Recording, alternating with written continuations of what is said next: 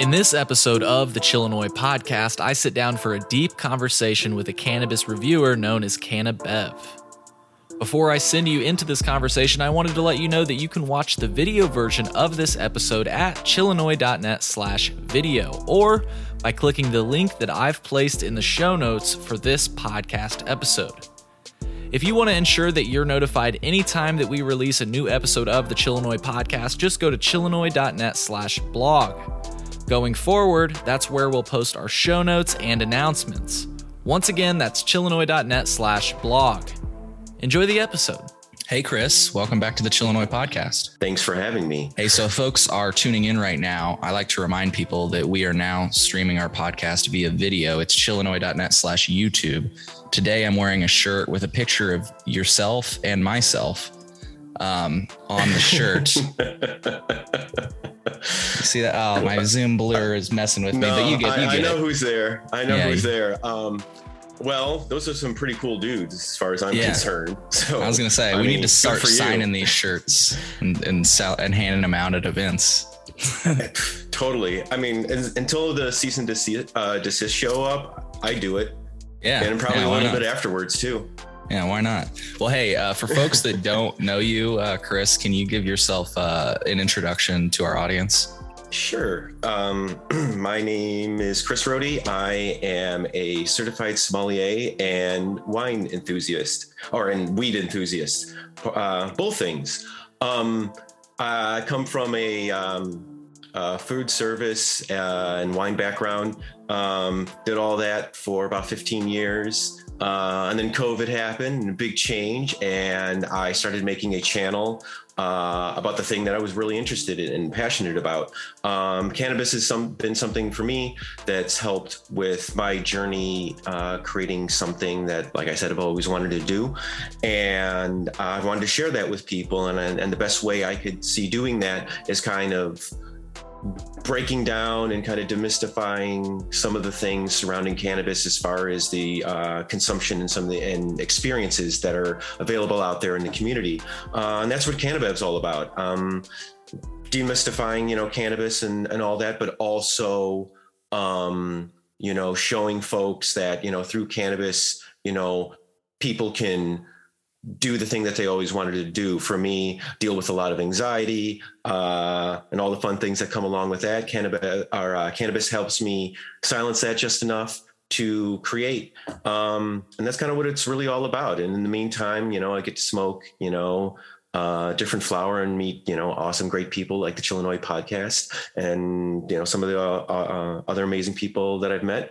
And I'm at Instagram at CannaBev and CannaBev, search on YouTube and all that other kind of stuff. If you want to see my reviews and conversations and some of the little, adventures that I go on, local experiences and adventures to Michigan and all that other kind of fun stuff. I love those trips to Michigan. We'll have to talk about that. Folks that are watching, I've been displaying CannaBev on social media. Once again, he's on Instagram, YouTube, all that good stuff. We will throw all those links in the podcast description if that makes it easier for you to bounce right on over to CannaBev's content. Honestly, to speak of cannabis and my and what cannabis helps me do, normally I avoid these social events. It's a lot of anxiety for me, a lot to deal with. But recently I went to CannaFest in the city a couple weeks back. I didn't really know what to expect out of all that.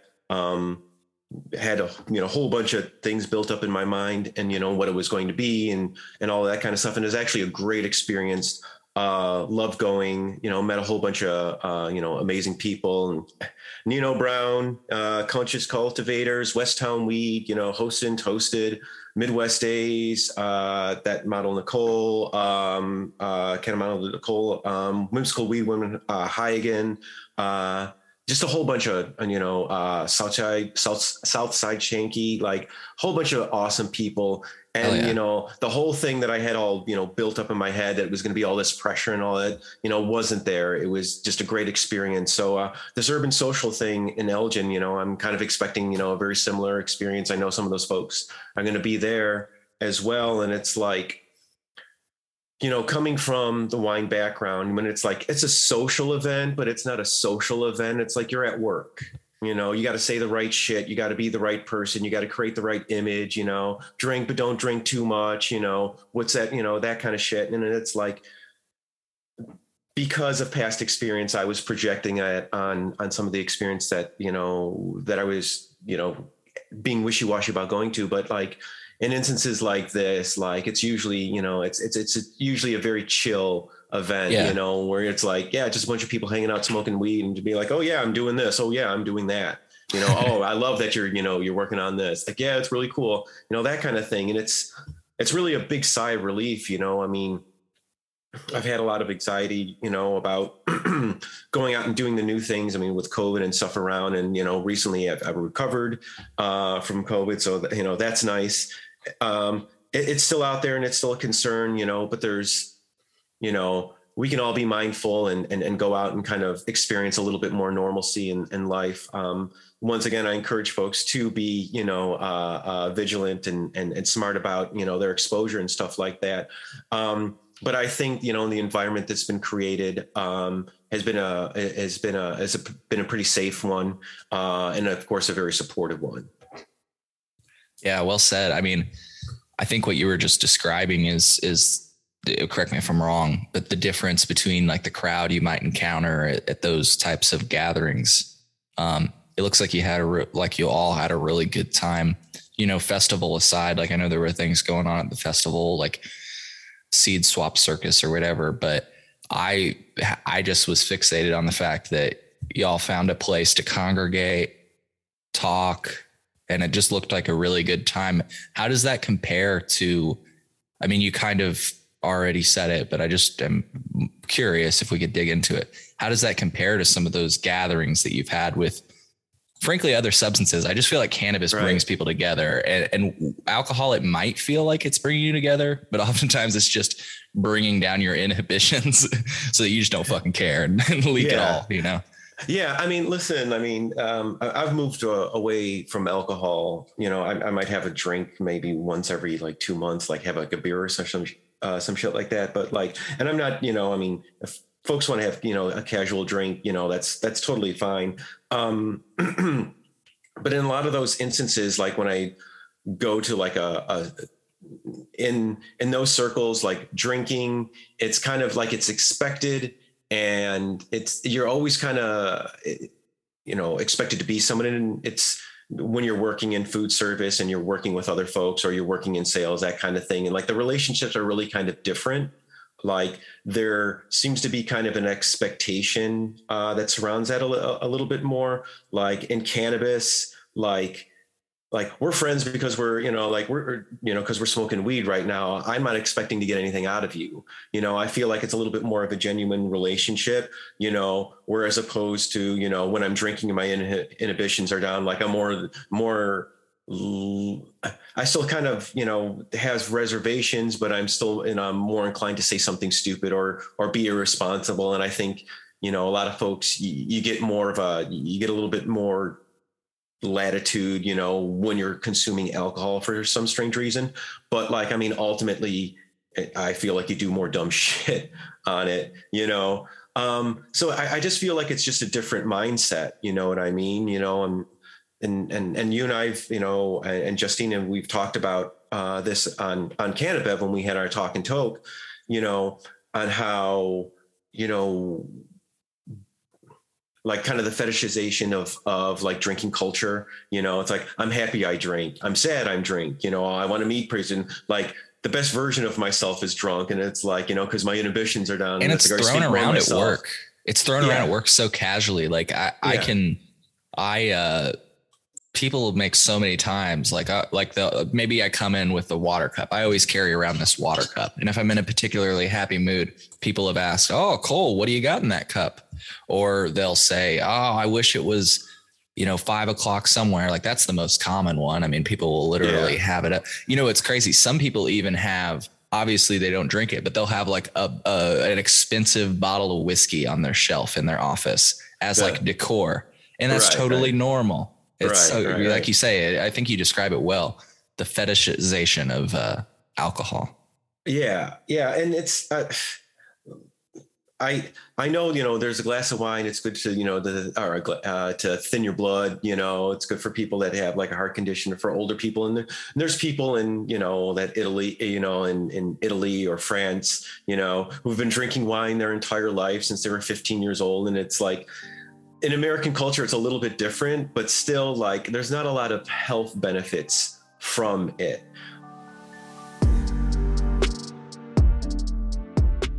You can support the Chillinois podcast with a one-time, monthly, or yearly donation of your choice. That's right, you can contribute any amount of money to the Chillinois podcast by going to chillinois.net/support. Your contribution helps us to afford the fees that are required to continue doing this podcast. If you're not in a position to contribute money, please leave us a positive review on whichever streaming platform that you're listening to us on. Enjoy the rest of the episode.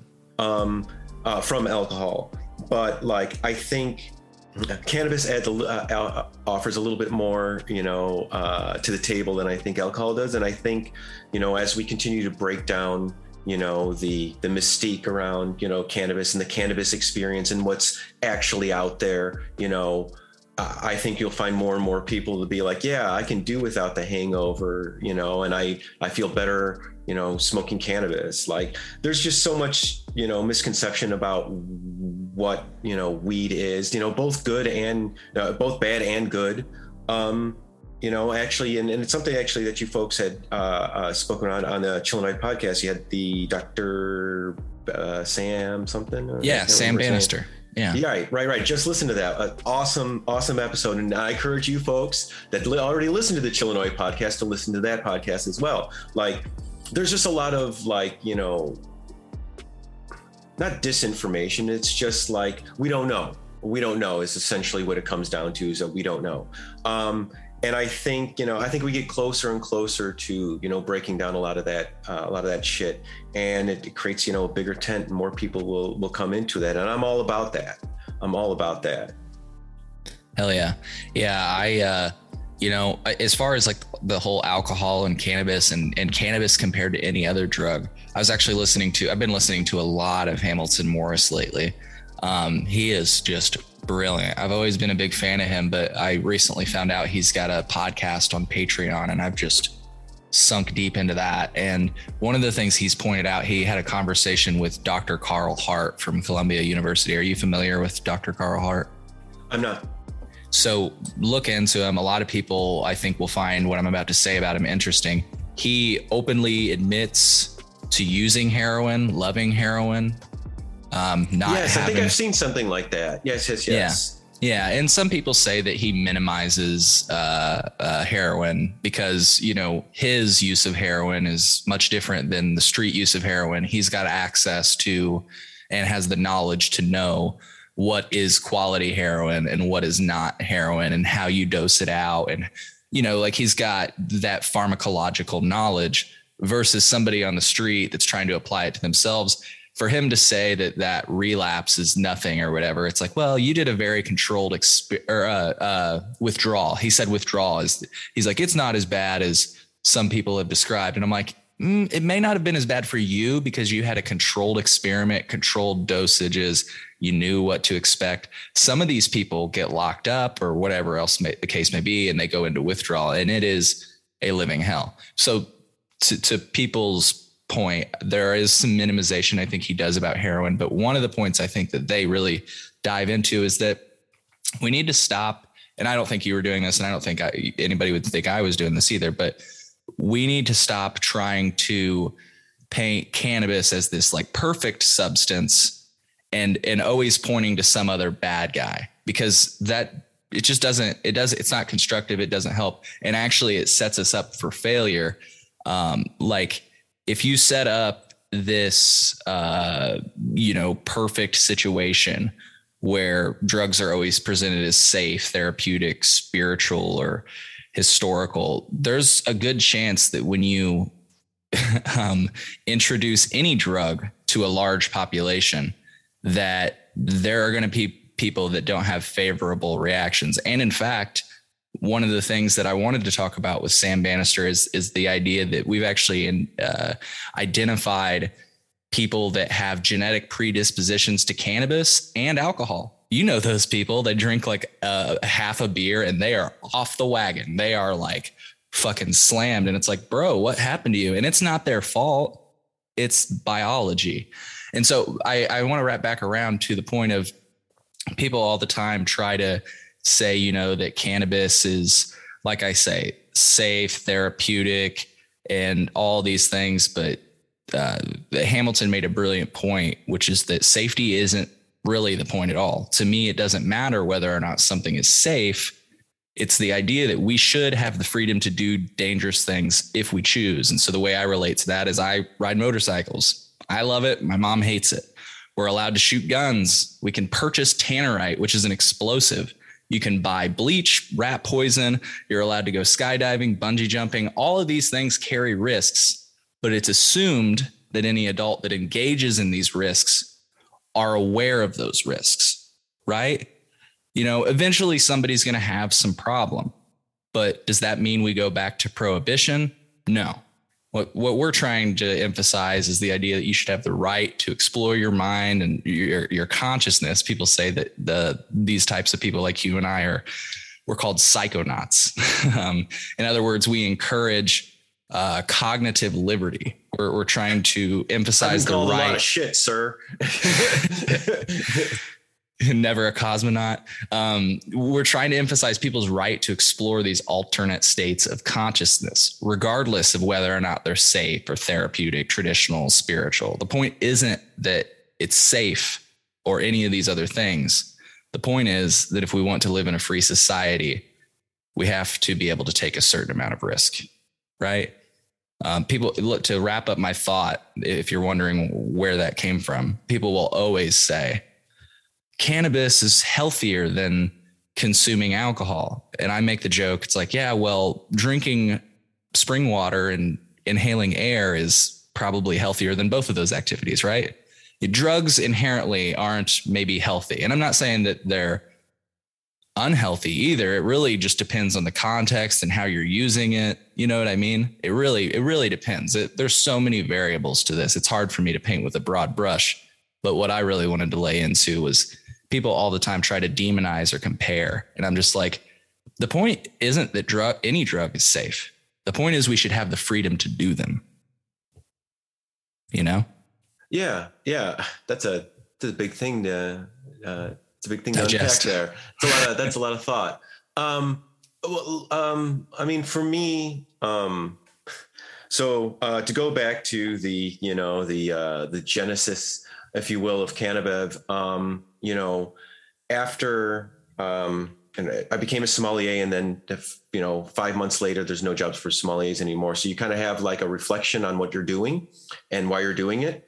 So at the time I was really kind of searching around, to kind of find something to kind of help me focus or, to kind of change my mindset.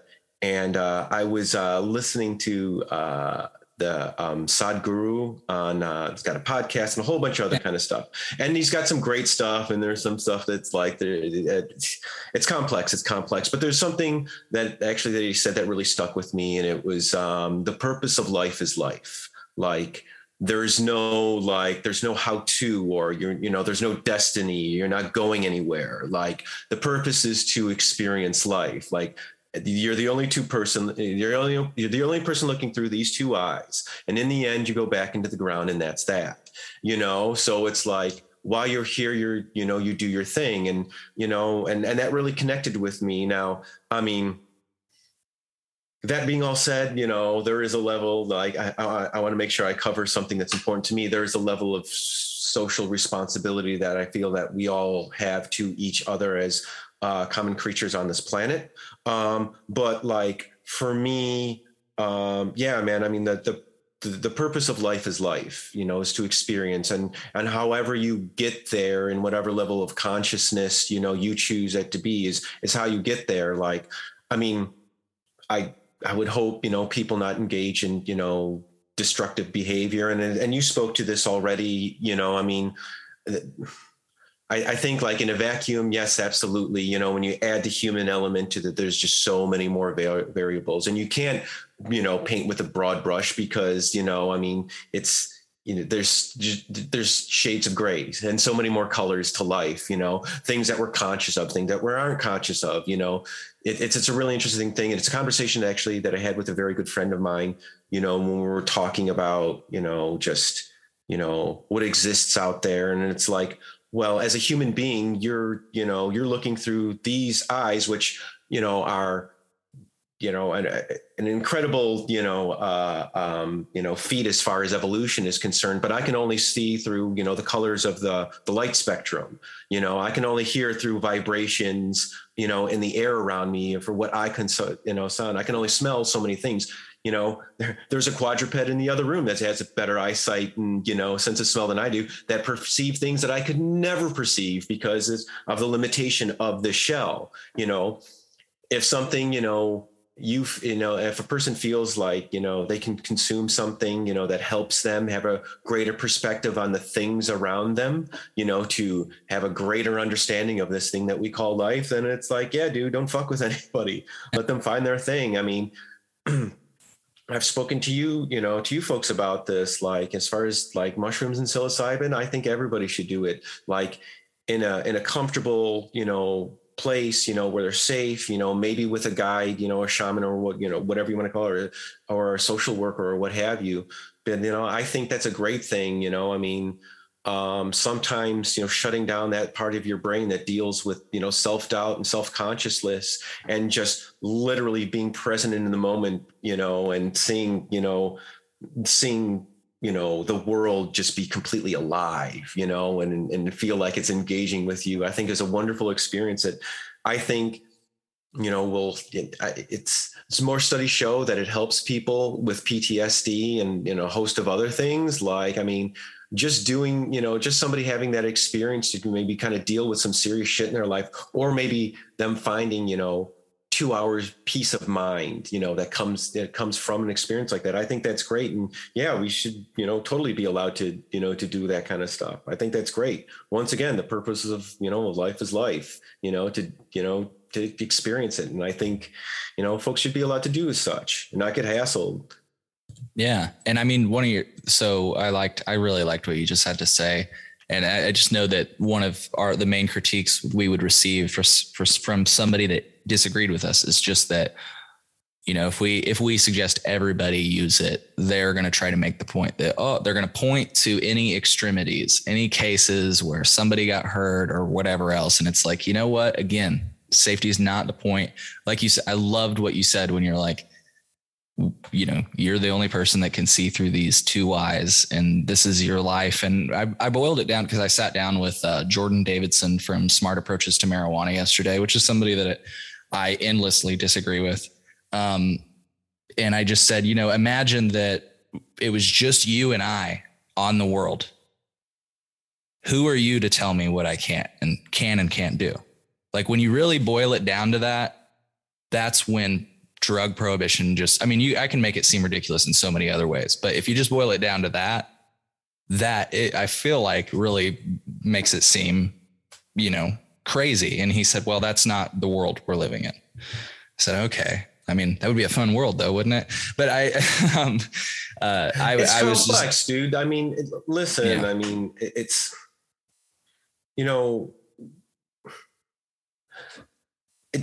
getting through life ain't fucking easy, dude. It's there's a whole bunch of shit that comes along with it. I mean, my perspective is, and it's been a readjustment in my mindset. I mean, I'll be frank, telling everyone, like, I mean, most of my happiness is about 3 years old. You know what I mean? Where I've kind of listen, like, I'm not in competition.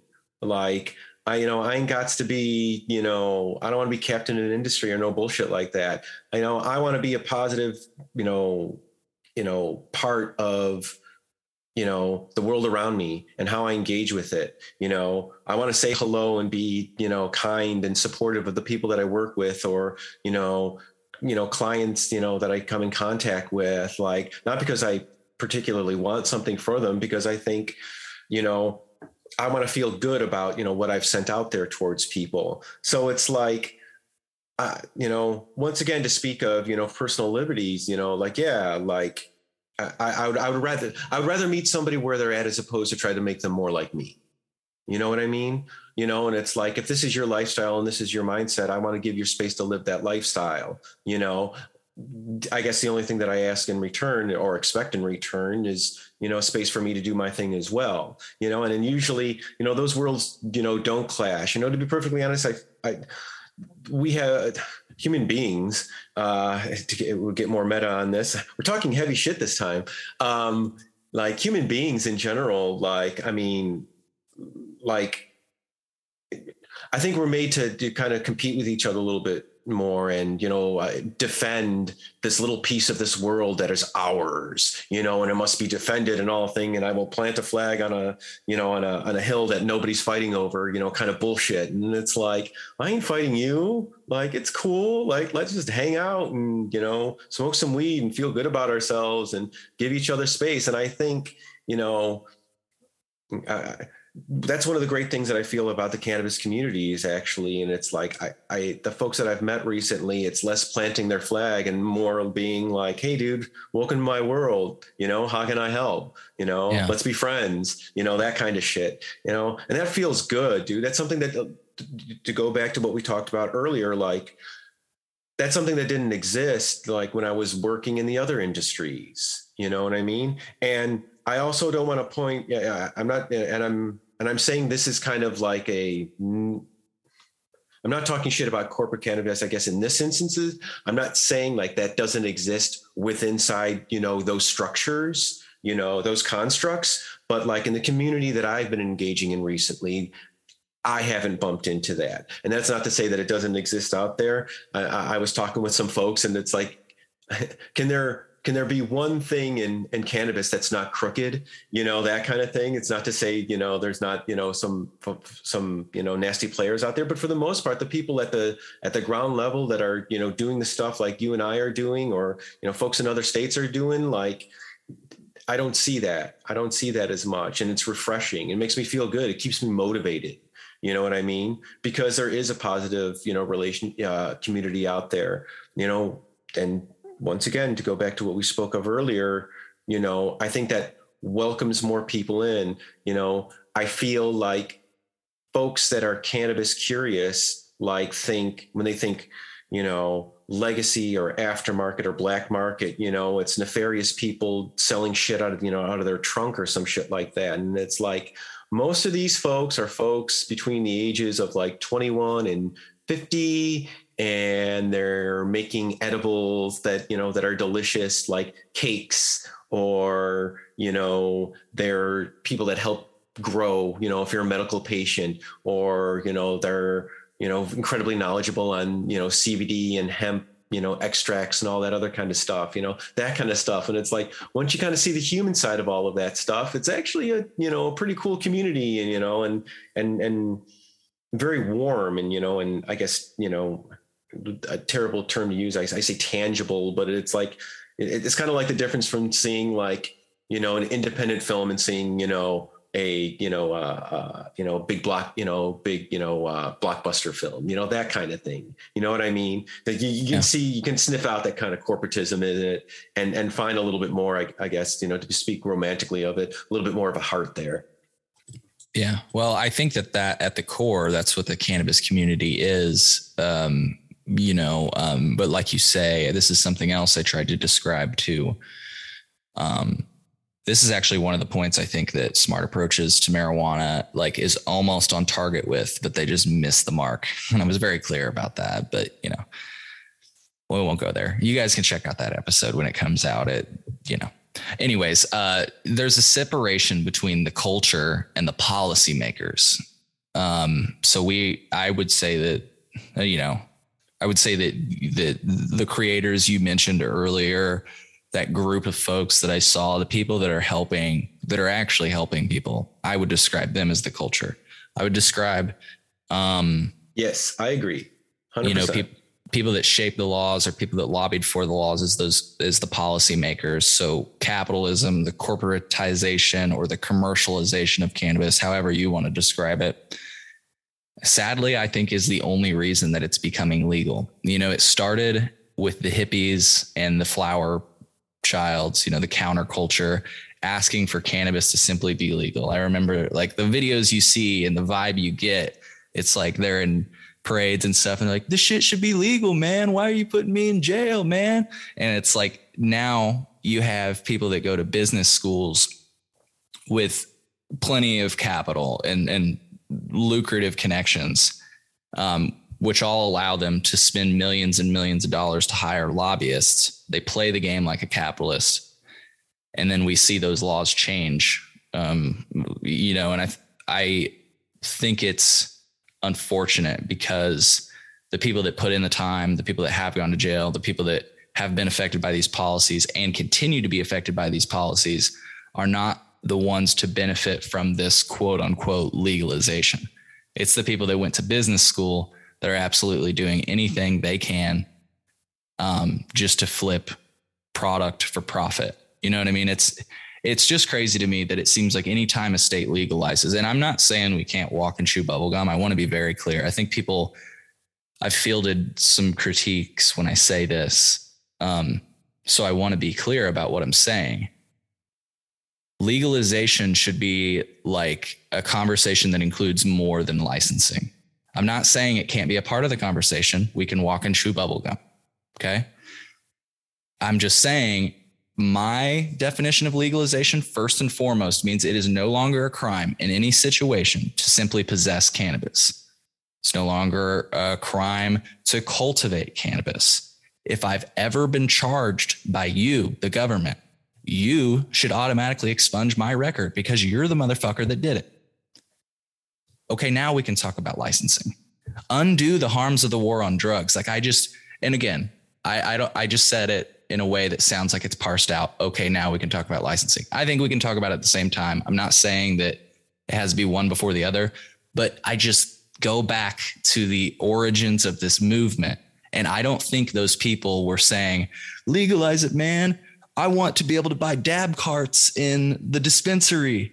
You know, like that wasn't on, they weren't even thinking about stores with weed. I don't think I don't think you would have even heard the name dispensary.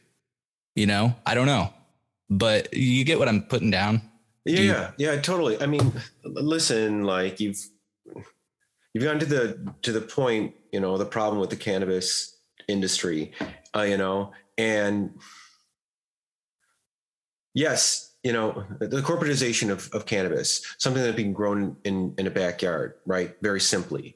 Like what we're running into, the part that sucks is the only reason, like you started off with, the only reason why it moves forward is because of equity in cannabis. You know, the canna chads are necessary to show that there's a profit to be made, there's revenues to be made, and there's an opportunity essentially to, you know, to get donors, you know, for the party, you know, either, you know, both sides of the aisle, you know, and both sides are, you know, guilty and stupid and a whole bunch of other things, and we can get into that if you want to, you know, but like, it's necessary, you know, to at least get licensing out there, you know, for there at least to be something that we can point to and be like, hey, like we've moved this forward. Now it's time to move social equity, you know, and unfortunately it's a lot of lip service and they say a lot of shit and they promise a lot of things to communities that's, you know, doesn't going to come, or if it comes, it's a trickle and you have to play the game, and you got to be, you know, you got to be willing to be a pain in the ass or be a little bit crooked yourself to, you know, to get into that part. And like, and it fucking sucks. And it doesn't have to be that way. But unfortunately, you know, cannabis, like everything else, has to be, you know, looked at through the lens of capitalism, or, you know, or as a consumable, as a luxury consumable, because, you know, you can make $1 off of it, you know. And once again, you know, it's a thing that you can grow in your, I got my plant right here, like there's something that you can grow in your backyard very, very, you know, easily kind of thing. And it's like, it ain't got to be that way. And it fucks it up. It fucks it up for everybody, you know, just like the dude who, you know, consumes too much at the party, and it's like everything was going cool and you fucked it up because you know, it had to be about me, you know, like the bed, you know, that a bed that a dude sleeps on just isn't soft enough. They can't fly to a hypersonic plane around the world, and go back to my yesterday, that kind of shit, and it's like, it doesn't have to be that way. And for, the people that are really truly impacted by it, they'll never see that kind of money or something like that. They're just looking for some peace of mind. They're looking to have their lives put back together, through, because, the criminal justice system, completely destroyed it, and now they're dragging their feet because it's like, well, the money's flowing in. So I guess we're geniuses. We've got new donors and, new tax revenues. So clearly we've got this on lockdown. We don't have to move forward. And it's like, no, like, just because the money's there doesn't mean, you can ignore all the other shit that comes along with it. Like, we have a long way to go, and, licensing only, solves a small, part of it. It just boggles my mind. It's just a mind blowing thing. And it's like, as much money as the cannabis industry makes, it could be making way more if, licensing was so much easier to get your hands on, there's could be events and, like open events and stuff like that, like we have food trucks now, to have stuff like that, for folks that come out or we talked about that. Go to your farmer's market, have 3 local growers that are licensed to throw at the, or have a permit, have a weekend permit to sell hemp flower or to sell cannabis flower and, cannabis extracts at their tent. And they have it for 2 years. And then they got to, give it up to somebody else, that kind of shit. And it's like, we could have that, like, that's revenues, that's giving people's jobs. Like, let's look at, the food service industry still haven't recovered from all the jobs that were lost. Now they're even lower paying jobs than they even used to be. Right. So it's like, that's an opportunity to employ more people that have left the workforce or like I read a thing in NPR, like the Great Resignation is still a thing right now. A whole bunch of people have lost their jobs.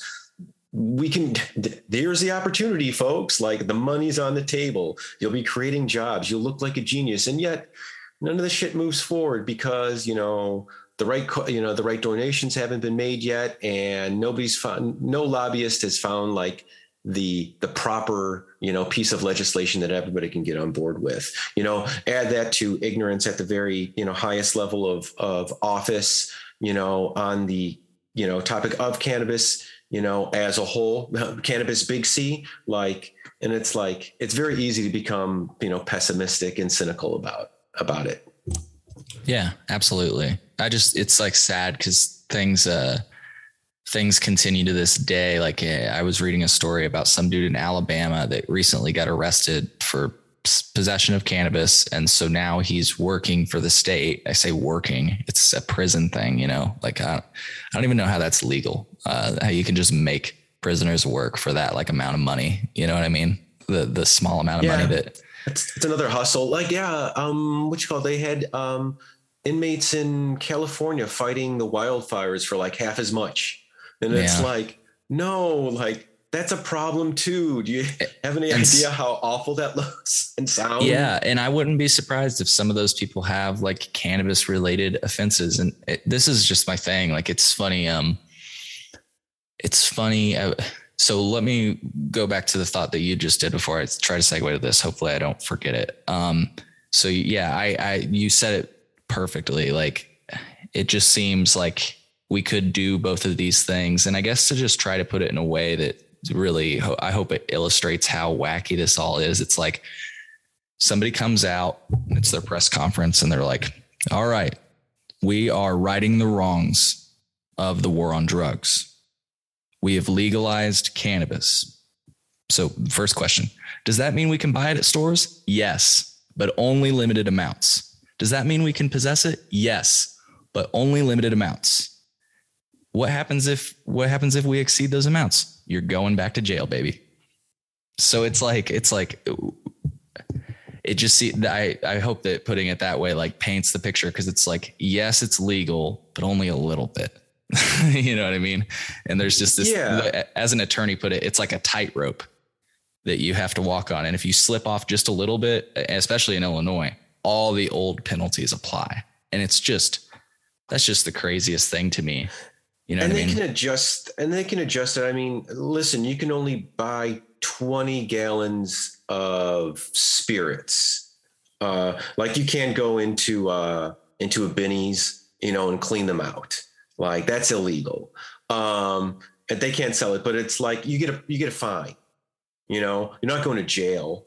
And Bingo. it's like, and it's like, and really the fine is like $250 or something stupid like that. It's nothing ridiculous, it's, and it might even be more than that, it's a little bit more of a slap in the hand. Like, once again, it's like, you can be responsible. You don't have to, like, is this where we're going to allocate our resources to and manpower to is putting people in jail for this? Like it always blows my mind. And like, this person was busted with 300 pounds of cannabis. And it's like, okay, that sounds like a lot of weed. And it is a lot of weed. But also it's kind of like, so you had surveillance on this location. You were following this person, the man hours for law enforcement to follow this person, to get the warrant, to execute the warrant, to, process this person and now put this person in jail for 5-10 years, what have you. Like, that's way more money than the street value of 300 pounds of cannabis. Like, is this what we're allocating our time to? Like, are you serious? Like, and now you just ruined a person's life because of 300 pounds of cannabis. Like this, it doesn't make economic sense. And these are the people that are supposed to be all about, like, we need to be smarter with your tax dollars. And it's like, all right, well then stop busting people for this shit. And like, please hire a social worker for every single, police department in Illinois. And then I'd be like, all right, like that's a pretty good allocation of money as opposed to busting people for this shit, expunge everybody's, record who's, been busted for anything below, I don't know, a ton of cannabis or some shit like that, something that's like, something that didn't come in a truck shipment, maybe if you were found with a truck in your truck container in your backyard, filled to the very top with weed, like that might be like, all right, you might have a little too much, but like, you know what I mean? Right. Absolutely. Well, and to your point, like this is something I think that I heard from Hamilton Morris. Like I said, been digesting a lot of his content lately. And he made the point that like, when you see a firefighter, you're not scared, especially if you need them, you're actually pretty goddamn happy. If you see a firefighter, even if you need a cop, you're still kind of nervous about calling a cop, aren't you? Isn't that sad? And why is that? I really think it comes down to the war on drugs. Like there's not really anything else like inconsequential that they can, I mean, sure. I'm not going to say that they don't do stupid things like, oh, your license plate light is out. It's like, okay, dude, you could see my fucking license plate. Thank you. You could just give me a heads up and I can replace it. I don't need a ticket for this, right? Sure. They can do little things like that. I'm not gonna, but when it comes down to it, that's what really boils down. The craziness of the war on drugs is just the fact that you have like plant particulate on you or certain compounds that, interface with your consciousness. They're going to be like, hey, you're going to jail, I feel like it's an arbitrary thing for the police, for law enforcement to harass people about. Yeah, to be involved with, like, to harass black and brown people about, because they're most likely to have something like on it. Because it's like the saying is, rich kids do cocaine, poor kids do smoke weed. Like we can't afford that shit. So in a poor community, you're more likely to be busted with cannabis on you, right? It's like, oh, well, we found this on you, and it's this little tiny nug that you found all the way in the bottom of your pocket that's mostly lint at that kind of thing. But it's an opportunity to harass people, and it's like, what are we doing here? What are we doing here? Once again, you're going to allocate time to harass, people for, an eighth. It's like, give me a break. Or it's like they get an ounce. So they're selling, they're selling grams. Like, who gives a fuck? Yeah. Like, really, is like this, once again, is this what you want to allocate your time to, ruining a 18-year-old kid's, life over a pound of weed? It's like, what the fuck? Like, what are we doing here? There's no reason to make this a permanent thing for their life. You know, and back to your point about expungements that you brought up, I think it's interesting that I always hear people say, we need to expunge non-violent cannabis offenses. And it's like, well, wait a minute. If they hit somebody, I still don't think they should be charged for cannabis. Like, right? Do you agree? Like, these things certain situations can happen. What does violence have to, like, when they say non-violent cannabis offenders, I'm like, I thought we just agreed that cannabis shouldn't be a crime anymore. So what does the context have to do with them, their records being expunged? Like, just take that part off the record. I'm not saying you have to take the violent part off the record. Like, keep the crime on there. Take the bullshit thing off. That's all I'm saying. Right. I'm not, it's important to add language like that when dealing with the laws and courts and stuff like that, you know. So we're adding, you know, what is the definition of that? It kind of gives them like a broader spectrum to be like, well, I mean, this person resisted arrest. Well, it's like, were they rushed by 3 people dressed in plain clothes that he thought were allies of him? Because I would probably fight those people too, kind of thing. Like, I don't remember reading anything in the news about a bunch of dudes, you know, defending a truck filled, you know, a cargo truck filled of cannabis with Mac 10s or some shit like that. I mean, if that's existed, I haven't heard about it, kind of thing. Like, so I can see how that could be problematic, but like, it's, once again, it's an opportunity to kind of add nuance to how you want to charge people. You know what I mean? And it's like, well, it was a cannabis, you know, possession, but it was he was deranged.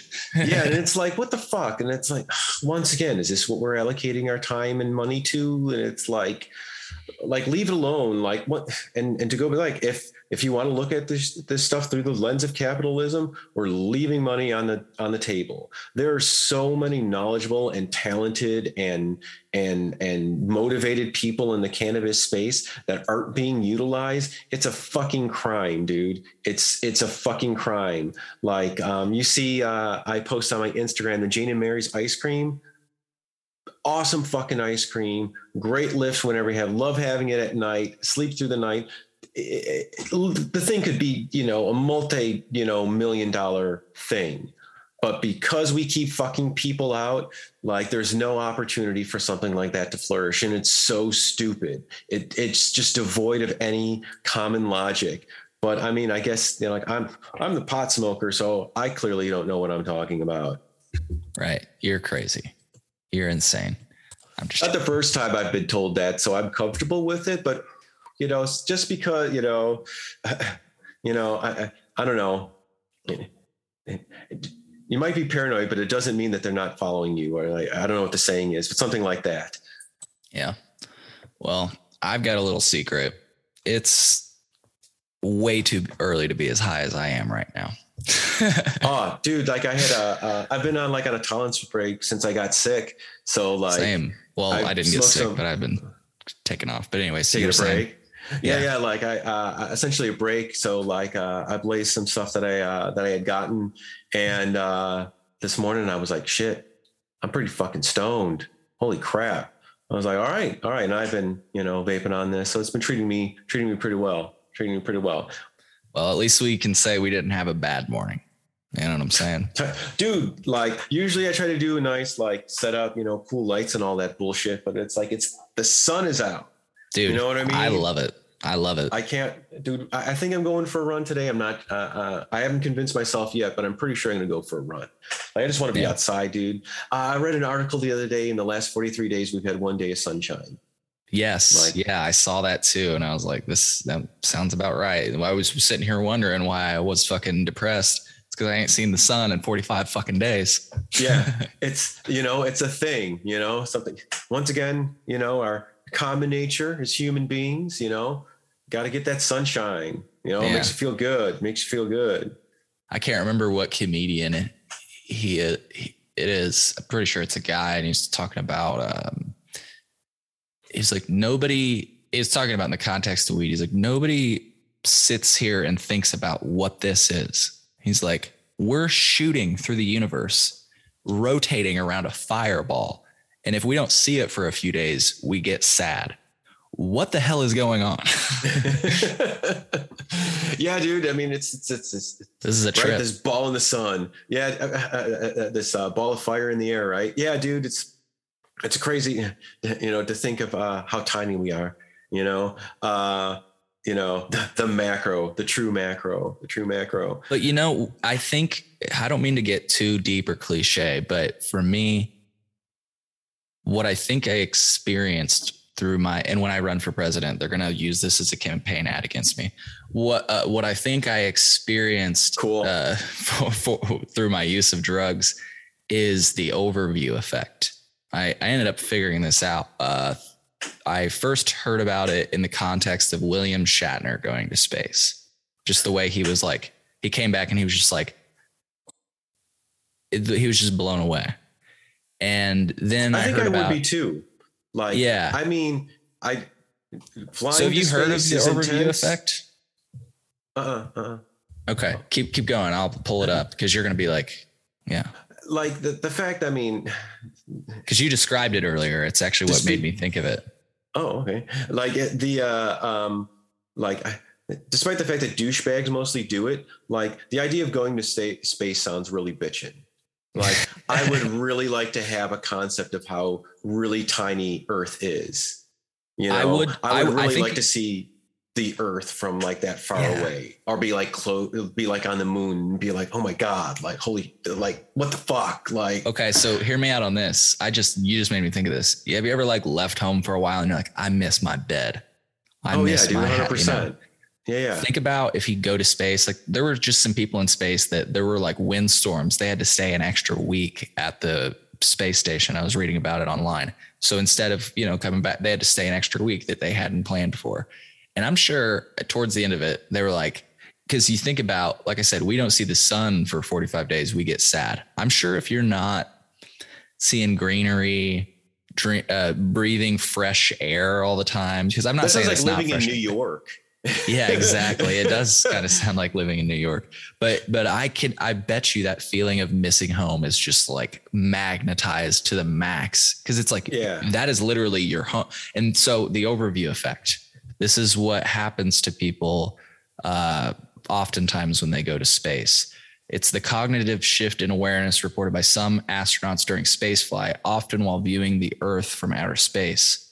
It's the experience of seeing It's the experience of seeing firsthand the reality of the Earth in space, which is immediately understood to be a tiny, fragile ball of life hanging in the void, shielded and nourished by a paper-thin atmosphere.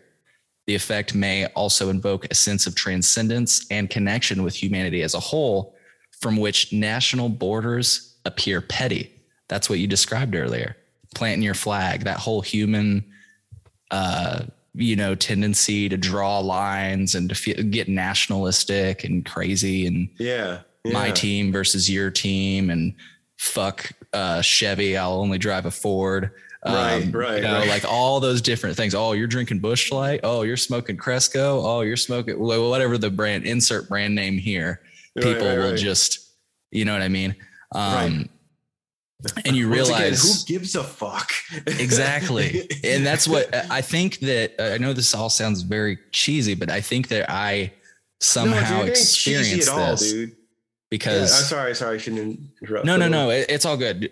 Really quick. It's just, I feel like I somehow experienced this because it's not that I went to space. Well, I guess I kind of did. You know what I'm saying? It got so hot. Anyways, I feel like I experienced this. And when I heard about this as an actual concept, I was like, yeah, absolutely. Like this is it. Yeah. Everybody needs to experience this. And I feel like this might be, maybe I'm sorry. I don't mean to keep saying like downplaying it and saying I'm being cheesy, but maybe this is like the answer. I don't know. Dude, there's a lot of fucked up shit going on right now. And I just feel like this is the answer. People need to realize that all this shit's stupid. It's a very complex thing. While we're getting into personal philosophies and stuff like that, dude, sure. heavy episode on the Chillinois podcast. This is awesome. We're laying it down. That's right. but like, yeah, I mean, it's an interesting thing, like the shit that we're fed through media and, you know, the good and the bad, you know, like movies and stuff, you know, and stuff like that, you know, what the expectation out of life is, and, you know, what it is to be and what you're supposed to be doing. You're supposed to be being productive, you know, that kind of shit, you know what I mean? And like, you know, identifiers and who you are. And I understand, like, it's a very complex thing, you know, getting into, you know, culture and how that all, you know, has been created, you know, what's a construct, you know, what really exists, what really matters in the whole thing. And it's like, when you know, to speak of this, you know, the overview effect, you know, like when you look at, you know, to look at the planet in the void, you know, it's like, wow, like it don't matter. Like it's so tiny. It's so insignificant. It's so, and that's the thing, you call it precious because it's been devalued over time, you know, in our perspective. It's like, I mean, I talk shit about it and I shouldn't say that. And it's like people, you know, treat the planet like a fucking ashtray. You know what I mean? And it's like, to be like, no, like this fucking thing is very, very precious. This experience is very, very precious. And we're very, very unique and very, very fortunate to be here, you know? And I think like, it's like, I'm, you know, I make the gesture, but it's like, yes, we should be walking around, like holding it like an egg with a level of reverence, you know, of how special it is. And it's like, holy crap, you're on this planet with me too. And it's like, all right, well, like we both understand, like it's our responsibility to make sure this thing stays safe. Right. Yeah. And it's like, you know, once again, through media and culture and all these other kind of bullshit constructs, like, we're fighting over, you know, scraps at the table of something that doesn't fucking matter. I mean, money doesn't exist, only through the construct of what we've created. You know what I mean? On this stupid, insignificant planet and an insignificant part of the galaxy, you know, in an insignificant part of an ever expanding, or not an ever expanding universe, but an expanding universe, you know, kind of thing. And it's like, all right, something to be conscious of, you know? So it's like, once again, full circle, like, maybe busting people for cannabis is maybe a misallocation of time and resources. You know what I mean? And, you know, to speak of your experience of going to outer space, like I've experienced, you know, stuff like that as well. It's helped so much. You know, my experience with mushrooms has helped my greater concept of the world around me. I don't know if maybe we spoke about this before. Maybe it was the episode that actually we recorded that you guys actually had to, that you guys unfortunately lost and we had to reshoot. We talked about my most recent mind expanding experience, sitting on my back porch, and in the distance there's a train yard. You know, so I'm sitting there and I'm really kind of experiencing kind of like, you know, the outside and really kind of enjoying it. And in the distance, there's a air horn goes off, and it was just really kind of annoying, and I really didn't like it. And it only existed for about, you know, 20 seconds, and it stopped. And I sat there and I went, all right, like I didn't like that, but it passed. I'm okay. That's like, all right, bad things pass. And it's like, it was something that just kind of got on my mind, and I just kind of lived on for, you know, months at that point, you know, years at that point. Something actually that still comes up, like that helps give me, you know, a little bit of perspective, you know, to be like, all right, like bad things pass. I'm doing all right. Like I'm doing the best I can in this crazy world. And God damn it, I'm doing all right. I've gotten to this point and I'm not dead and I ain't killed anybody and I'm not in jail. You know, I feed myself daily, you know? Yeah. Yeah. So I was going to make a joke about, you said, I've not killed anybody and I'm not in jail. And it's like, wait a minute, did you kill somebody? Is that why you brought up the fact that you're not in jail? I'm joking. Right. No. Okay. So listen, most people disappear and just don't come back. You know, unfortunate things happen to all of us. Hey, stuff happens. So jokes aside, I liked what you said because it's something that I've had to try to explain to people that are acquaintance. I mean, I have friends that, you know, or people that are in my life, you know, Jordan Davidson is one of them. He's never going to smoke weed with me. I don't think that's going to happen, you know? But what I've tried to explain to some of these people that just don't seem to get it, I don't know. They like have this negative view of it because they've had this negative experience. I'm not trying to invalidate their experience. I'm just trying to say that their experience is not universal for all people. I've talked to you, I've talked to various other people, myself included. I talk to myself all the time. No, my as long as you know where the voices are coming from, you're safe. Yeah. So what I was going to say is basically, you talk about this thing that has stuck with you and it helps you through situations. I hear that and I've experienced that myself. It's just, I don't think people realize that about it. I've heard it from multiple people that are also psychonauts, if you will.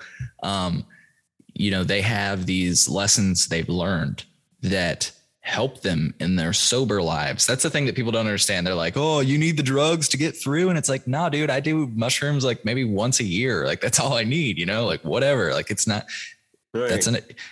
I like have respect for it. Yeah. Yeah.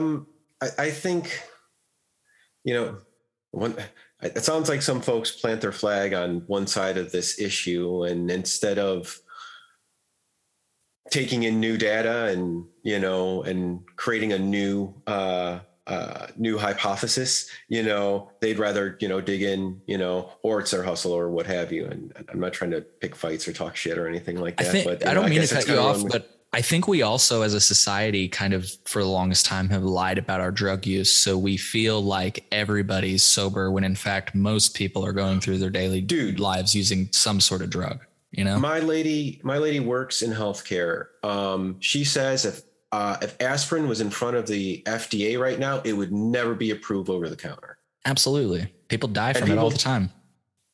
And it's, you can buy, I can go out and, buy, 200 tablets, pretty quickly, and it's like, so yeah, like this idea that people don't, consume things for an altered, dude, sugar. I mean, you fucking kidding me? Sugar. Like people like if people don't believe us, try to cut sugar out of your diet for the next few days. Like actually try to intake zero sugar. I can first of all tell you it's super difficult because it's hard to find the products, but it's also difficult because you realize, wow, I love sugar. Like, I mean, if you try to cut out fruit too, dude. Yeah. Like, and for as somebody who's ADHD, like. I like serotonin boosts, dopamine boosts, sugar, dude. And it's readily available. I consume as much. Dude, I can get 25 grams of sugar in what is it? In an 18 or a 24 ounce Coke.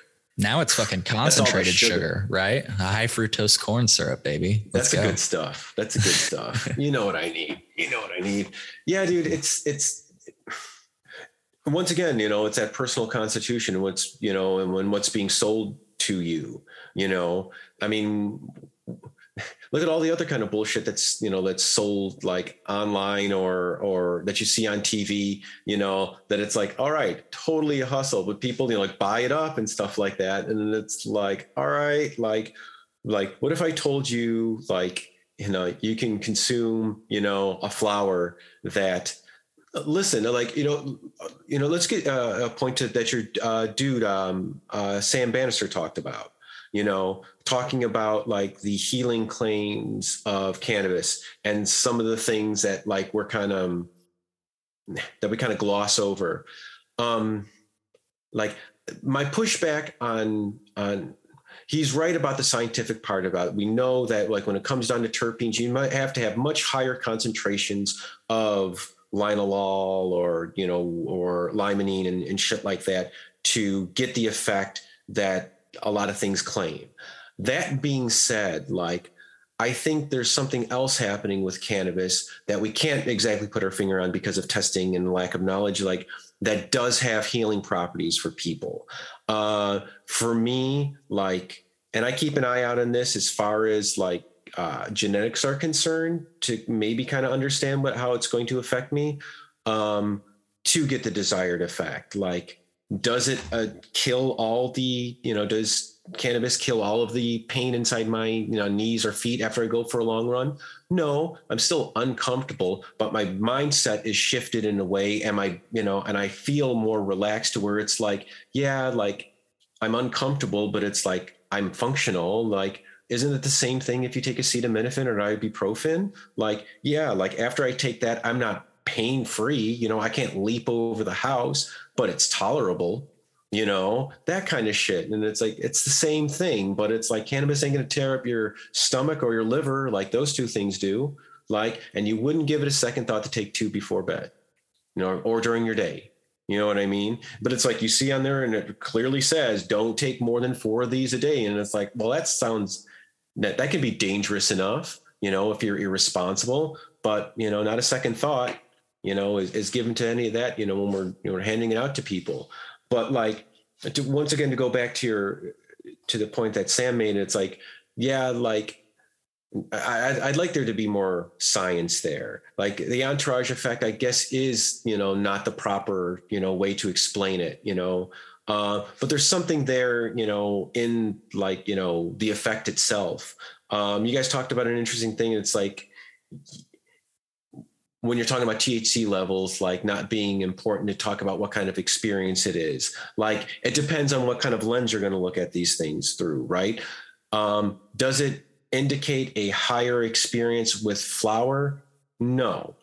But does it indicate a higher experience in a concentrate? Yes. It's like, you know, some of the concentrates that you get, there's 93% in the thing. It's like a super flower. Like, of course it's going to give you, you know, a bigger experience. Like we're talking about those concentrate levels where it's really, you know, where you're kind of breach that, you know, moment, you know, also to talk into the science of that, you know, like what temperatures are you, you know, cooking, you know, that sounds bad. It's not Breaking Bad, folks.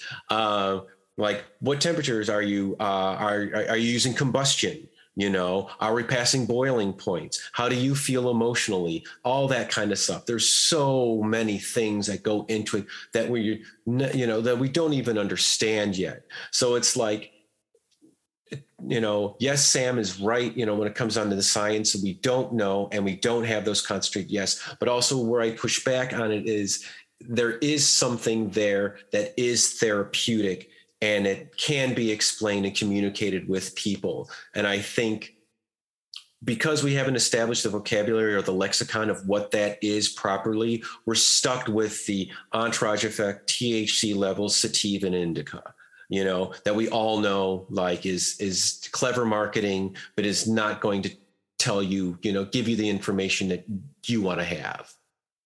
Yeah.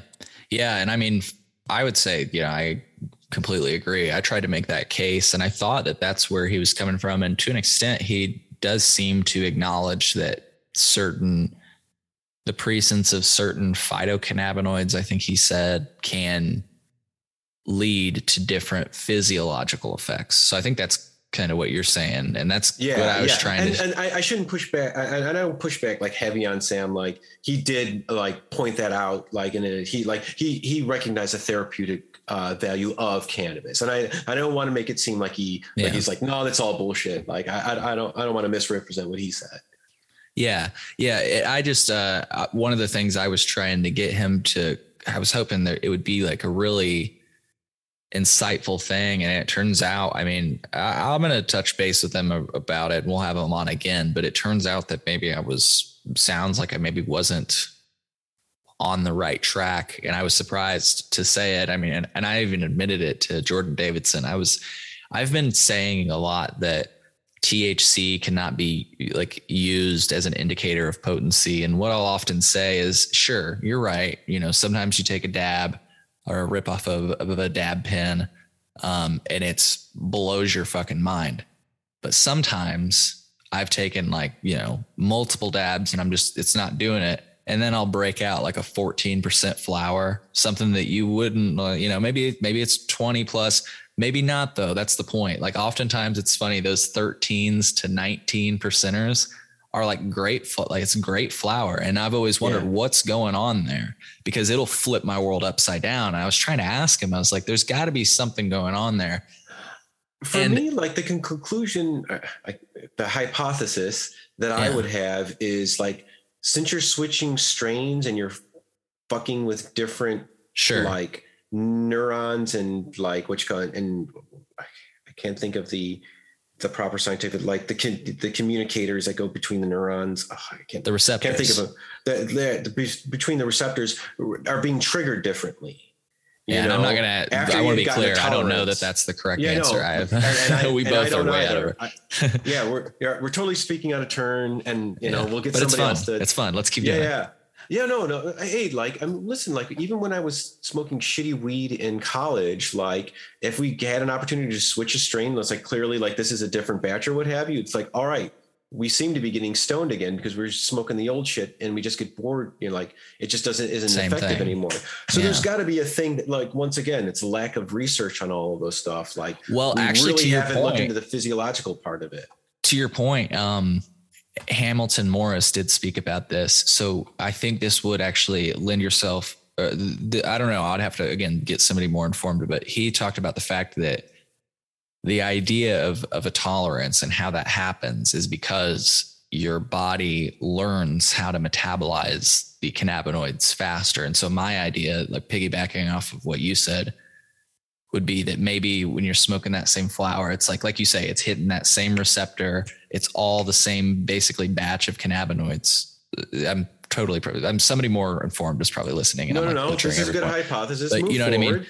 What I mean? Scientific it's like your body being human. Yeah, your body reaches homeostasis with that product. And so when you introduce a new product with different levels, it's like, whoa, I feel like that goes to your point. And I think there's something there for sure.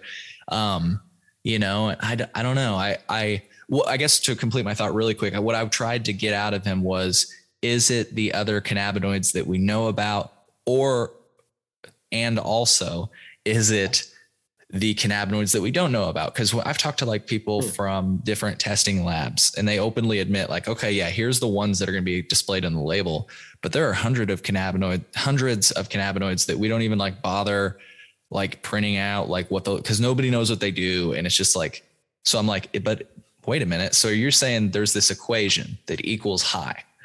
Yeah. And we're not looking into all the numbers. And what Sam pushed back with, and I was surprised because, like I said, I've been kind of hammering on this point of THC doesn't equal potency. I wasn't always sure about the terpenes. I was more convinced, not that they don't exist. I also want to be clear about that. Terpenes definitely exist. It's the question of whether they play into the high. My thought was maybe they weren't part of the equation, and it was all these cannabinoids that we don't even know about. And his point apparently was that he's not really seen anything other than THC that affects, of course, CBD.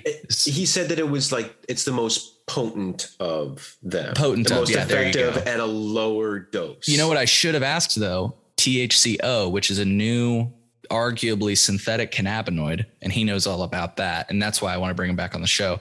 That I believe the Chicago Sun-Times reported as being like 10 times more potent than THC. And it's like, okay, well, what are we talking about now? You know what I mean? I'm not saying that THCO is highly present in any flower or anything. In fact, like I said, I believe that you kind of have to synthesize it and put it into a concentrated product or an edible or something like that. But here again, it's like there are these cannabinoids that obviously exist. And if we're not looking at the formula, I don't know. I'm still like kind of on, I listen to what Sam says. That unknowns. Yeah, exactly. I'm interested I'm just so excited though, that we're getting to this point where people are actually looking into it. You know what I mean? Yeah. That's really what I'm excited about. Once again, to look at things from the commercialistic spirit, an opportunity for people to do research and have jobs and, expand the thing kind of thing. Very good point. But I digress. There's so many unknowns, right? Because so little research has been done. Like nobody can make a blanket statement, about any of this shit, it seems right now, because there's so much stuff that we don't know from the physiological spot and from the, from the chemical perspective, all of that kind of shit. And all of that's, super important. So like, we can't pigeonhole any of those things to say that, like, I think, and I think the important thing, for Chillinois podcast, Cannabev, all that other kind of stuff is to be a guide in all of that, because we don't know, but like, through looking at it, through the proper lenses, and with the proper critical eye, we can fill in some of those blanks a little bit better as we get, closer to some of those answers.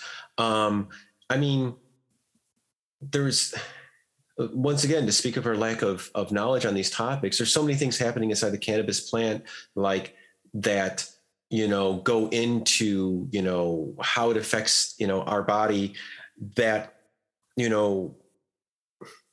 it's hard to say one way or another, I guess is kind of where I keep falling on it. It's like, I don't want to dispel the hard work of so many, people that have worked, hard to, explain, what cannabis can do. But I also recognize, like, where science, where science is, and where science is, frankly, is behind on the topic.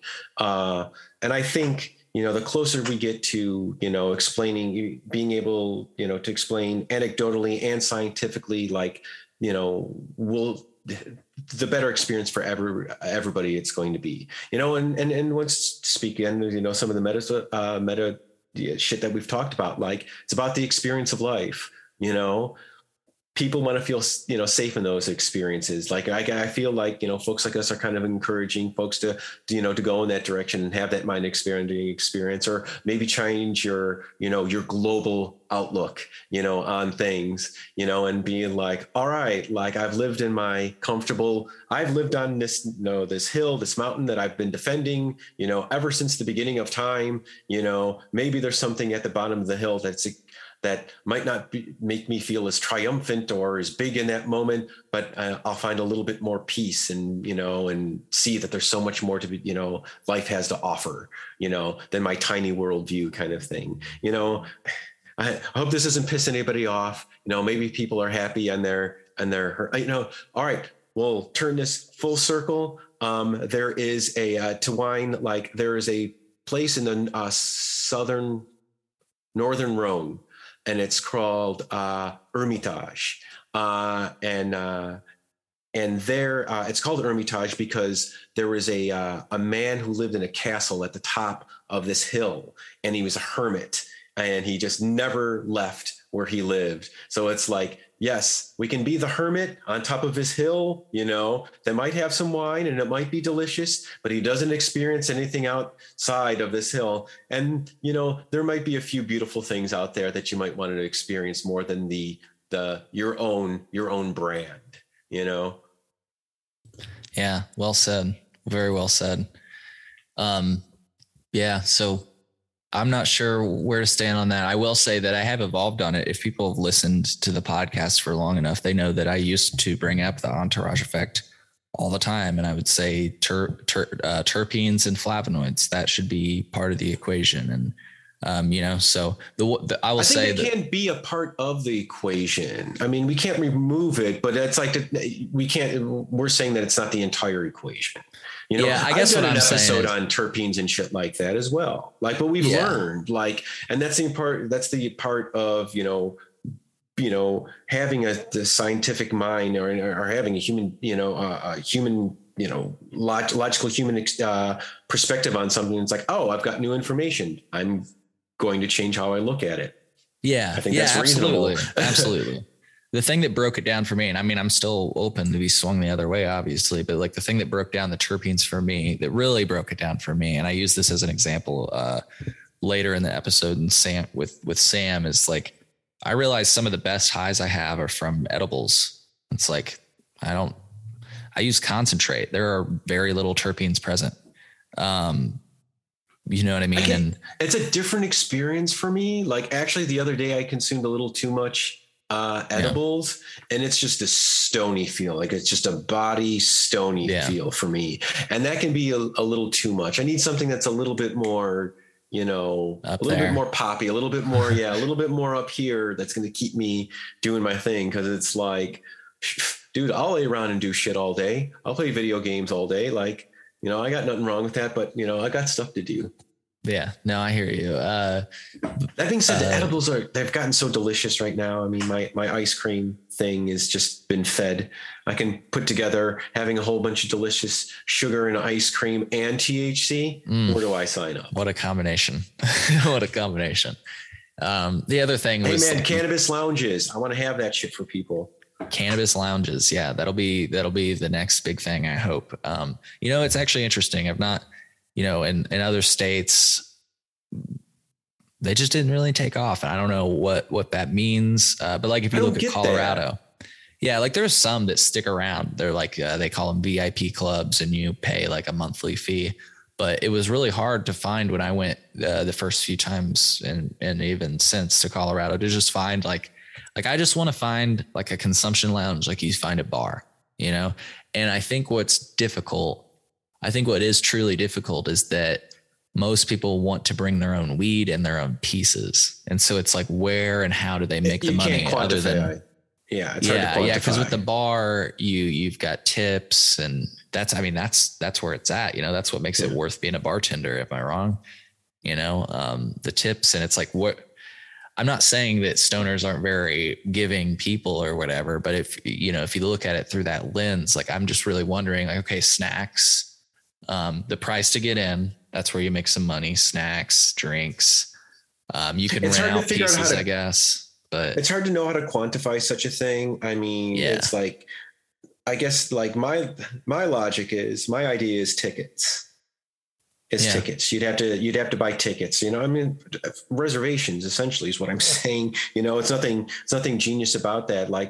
Just to make sure it'd be worth opening it up for that day. Yeah. And it has to be like, it has to be like, in-house herb, in-house pieces. Like you'd have 20 different pieces. You'd have twice as many pieces, per, than you'd need, per table or what have you, just because, you want to be able to wash things, and keep everything sanitary, and it takes like, I'm sure it wouldn't take anything more than, 20 minutes to properly clean and dry out, a bong or some shit like that. I can just picture like the waiter coming up like with a bong and he sets it down.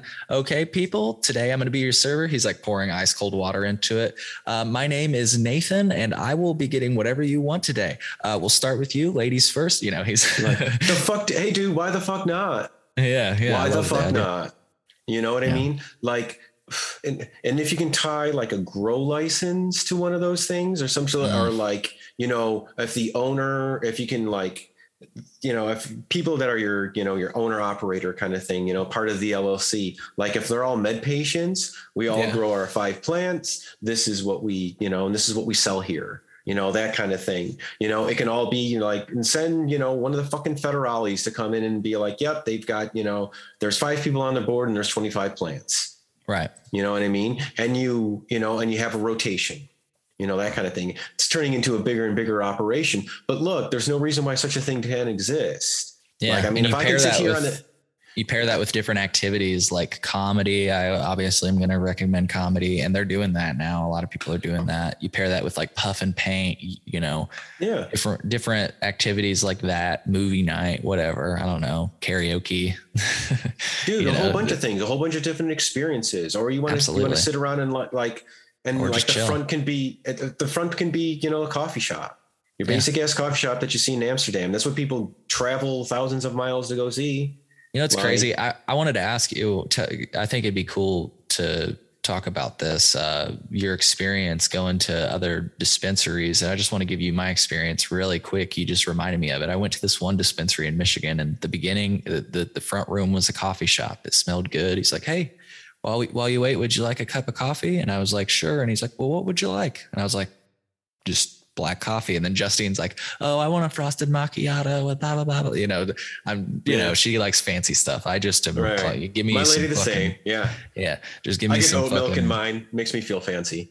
Yeah. There you go. But it was just crazy. And while he's making it, then somebody calls us in, and we go in, and as you know, it's like deli style. So you can see all the flour. But yeah, I want to hear about your experience. I like the way you describe it. Yeah. I mean, the fact that you can see, like, so we went to Michigan, went to Buchanan, Kalamazoo, Portage, and there's a video for folks that want to check it out on CannaBev. 2 videos. That's correct. Yeah. So again, folks, links to CannaBev's content in the show notes. Continue though. Wanted to make sure they knew there were the videos. Yeah, no, thanks. Thank you. Yeah, I mean, the places that I went, you can see your weed. You can see a version of the weed. It's essentially the floor model of the weed. Now, of course, it's probably been in there for a while. It doesn't have to, the greatest looks kind of thing. The onus is on you to ask questions about harvest dates and stuff like that. That's very important. Don't want to give you guys a wrong illusion about Michigan dispensaries. You can find shit just as easy over there as you can here. So you have to ask the right questions. That being said, you can see your flower. There's different producers. Some of the places, like, they have their MSO version and the dudes that are essentially trying to crush the caregiver program and stuff like that. You can look up the flyer that they made at the Michigan CannaCast on Instagram if you want to check that out. But those guys are essentially the jerk faces of Michigan weed. That being said, there's great deals on stuff. Like, you can get the, when you get decent weed at the dispensary in Illinois, and it's pretty good, but it's not great kind of thing. You can get the same thing there for $45, so it's much more affordable. So it's like, if you decided, you wanted to buy your limit or what have you over there, you would probably save 25%, 30% compared to buying here. Cart deals, $100 for 5 gram carts.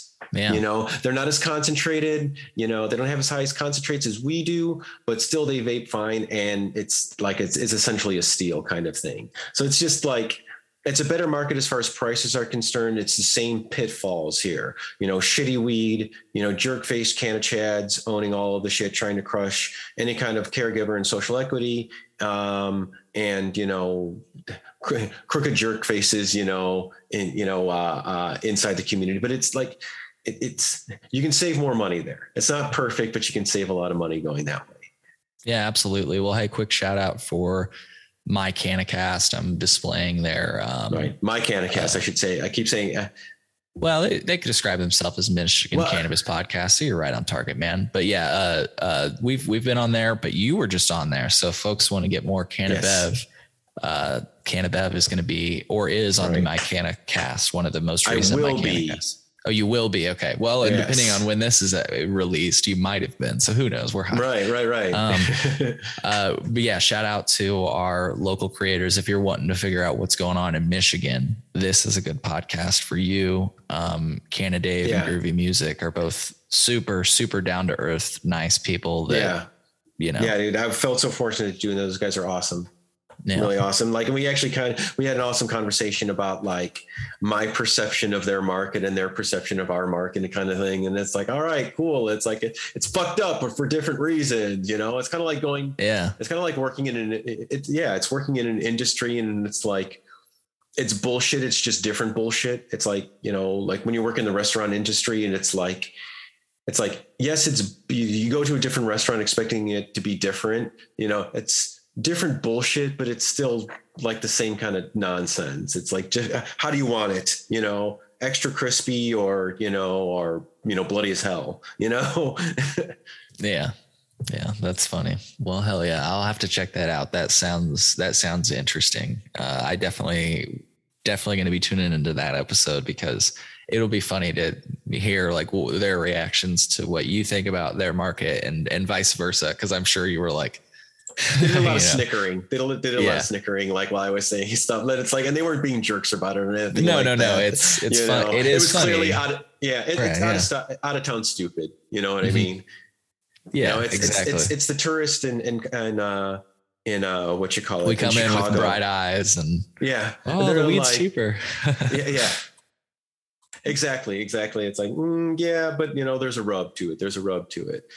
They have a different kind of price war thing going on over there. That's how like the big places kind of are trying to snuff out caregivers and stuff like that. And it's like, all right, well, we don't allocate flour to the medical side. You can't really be a caregiver and sell to a dispensary. And even if you could, the products that they make are like 20% less expensive. So it's like, they just don't even make it practical to buy anything like that. So it's like, that's how they decide to be jerks. It's like, yeah, you're in the market, but it's like, you can't get on any shelf. Like, so be mindful, Illinois, like, you know, when the next, you know, craft licenses happen, whenever it happens, you know, if it ever it will eventually happen.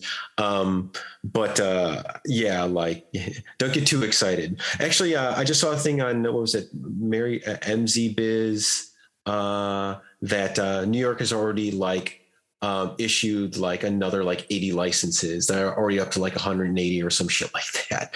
And it's like, all right, this happened pretty quickly. All right. Yeah. Meanwhile, companies are purchasing craft cultivation licenses. Maramed just recently purchased, according to a press release. This one's a weird one. You know, somebody messaged us and said that it's fun. They said it's weird that they're just making this press release today, which that was 2 days ago, which today is 5/7. I don't know when I'm releasing this podcast. These people in their press release, you can see right here, they say the Mount Vernon cultivation and processing facility currently under construction will house up to 14,000 square feet of canopy, which I guess is, you know, again, they can build it out to that, but it's kind of a interesting thing to bring into the press release when you consider that they, from what I understand, cannot take advantage of 14,000 square feet yet, which is why LaShawn Ford was trying to, you know, remember LaShawn Ford was pushing for a bill to make it so that they could just 14,000 square feet off the bat. It's like, well, if they can, why not do it off the bat? And I agree with that logic. Right. But the point is this press release says it that way, but it's like, I don't know if it's just I think it's probably just to make it appealing to investors. Like, hey, we've got this craft cultivation license. We've got vertical integration in Illinois. We have 14,000 square feet of canopy. Like a lot of people though messaged me, they thought it was weird that it was just announced when it appeared in local papers, like March 7th. That was like 2 months ago. So, and apparently they asked Illinois officials about this because it appeared in a local newspaper and they're like, no, this hasn't happened. Well, here we are 2 months later and it has happened. Yeah. And again, I'm not saying there's anything meticulous about the 14,000 square feet, but it is one of the main critiques I've heard. They're like, why are they saying it's 14,000 square feet? Has there been a backdoor deal done so that they can immediately open with 14,000 square feet? And I'm like, I think you're hastily jumping to conclusions. I do think it's weird that they like list that in there, but you know, you gotta be careful about. It's to make it look more safe, to be like, we'll be within with regulation whenever this happens. Bingo. And they'll be able to scale up is really, I think, your point. Scale up to maximum. They would, I would imagine they're probably going to scale up really fast too, because it's like, I mean, 14,000 square feet, there's a dollar amount attached to that, right? So whatever space you're not utilizing is loss. So they'll be scaling up very quickly. But the issue is that I believe, I might be wrong on this, but when you open, and this is everybody's problem right now, this is why LaShawn Ford was pushing for that bill that I think ultimately died. When you open, you can only do 3,000. Even if you have 14,000, you can only do 3.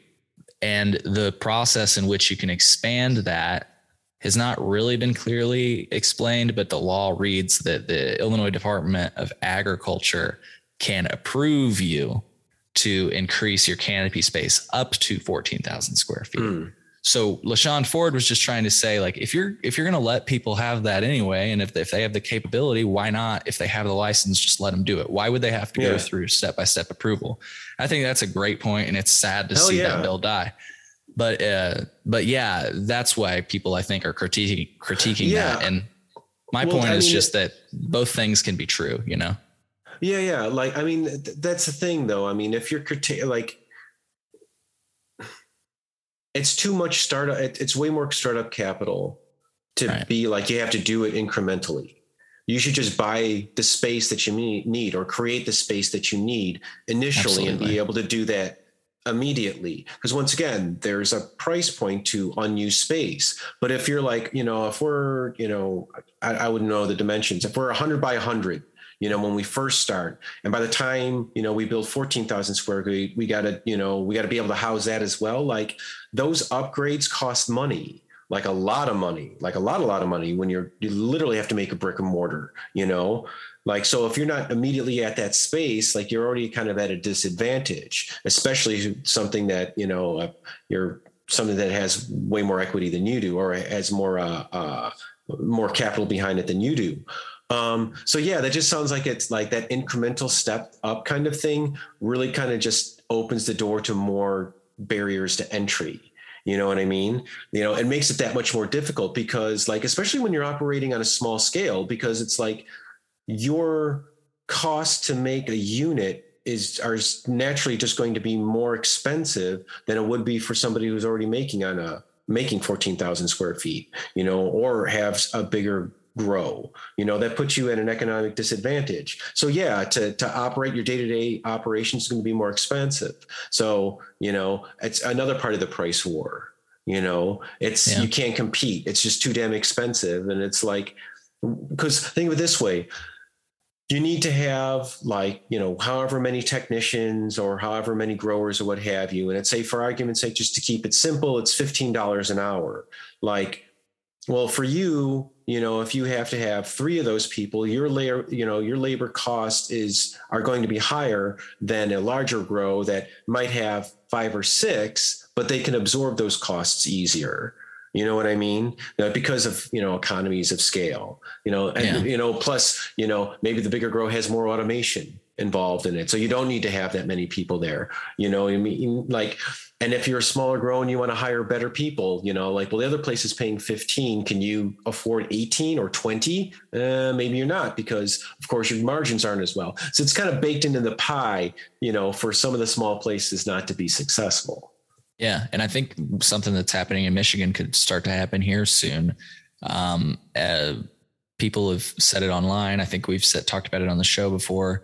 The idea that I'm sure as soon as one of these craft cultivators come online, you're going to see the price floor drop substantially to make it hard for them to compete. One of the other things we've said on the podcast that I found out that apparently was false through a conversation with the CROO is that craft growers can now, and this is good news, can sell their cannabis to medical cannabis dispensaries at the medical cannabis tax rate.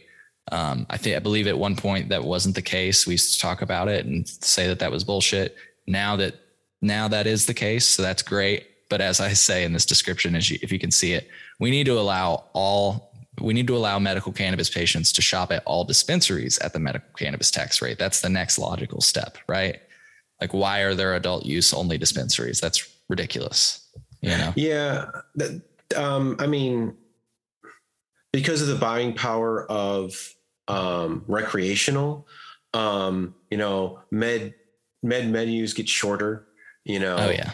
Just because there's just more people that can potentially buy, plus, I'm sure they want to discourage, medical patients, because you can grow then as well. And there's, shit that comes, along with that. But I mean, it's just all targeting to kind of maximize profit, which is really disappointing, but it's like, it should be, easily available to folks to, to walk in. And it's like, once again, you talk about the legality of cannabis, and it's like, well, you really have to go through all of this, there should be security, especially because there's no federal protection for places. But it's like, it always has to be secret as fuck. You have to be ashamed of it, kind of thing. And I know alcohol has to be put in paper bags or opaque bags and shit like that. But still, like, I don't know, like the whole kind of like, demonization of the weed itself, makes it difficult for things to move forward, and it lets, it allows, the people who have the most financially to gain from it to kind of maintain the mystique around it, through bullshit marketing, and, maybe kind of subtle scare tactics. Yeah, well said. Well, I want to thank you for your time today. I've had a really fun time. We got deep and it was a good time. I want to remind. That's what she said. That is what she said. I want to remind. There's no time. Of the fact that you're on Instagram and everything else, and you can find all those links in the show notes for today's episode. So check that out. It's got link links to follow Cannabev, subscribe, all that good stuff. They've got great content, so check it out. Hell yeah. Cool. Well, Chris, it has been a pleasure speaking with you. And my pleasure, is there anything else you want to plug? Any new content or any new things you got going on before we go? I want to make sure to give you that space. I'll be doing some more reviews, getting back to review soon now that I've recovered and I can smell a few more things now. Going to get that moving. I'd like to go out to Michigan again, check out some of their stuff. I have a little bit better idea of what to expect. Like to, see the Mike Canacast folks, and might go to Ann Arbor or some shit. Don't know yet. But those are some formats that are going to be coming up.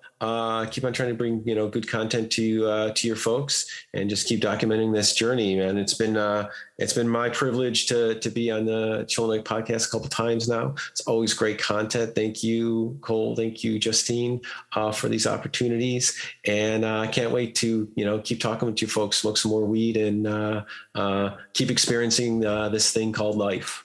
Yeah, I'm looking forward to the summer of 2022. We are going to be rocking and rolling, and I'm sure that you and I are going to be sharing some cannabis at least sometime this summer. So can't wait. Folks, if you want some of the best cannabis content in the state of Illinois, follow Cannabev. All right, folks, this was an episode of the Chillinois podcast. We'll see you next time.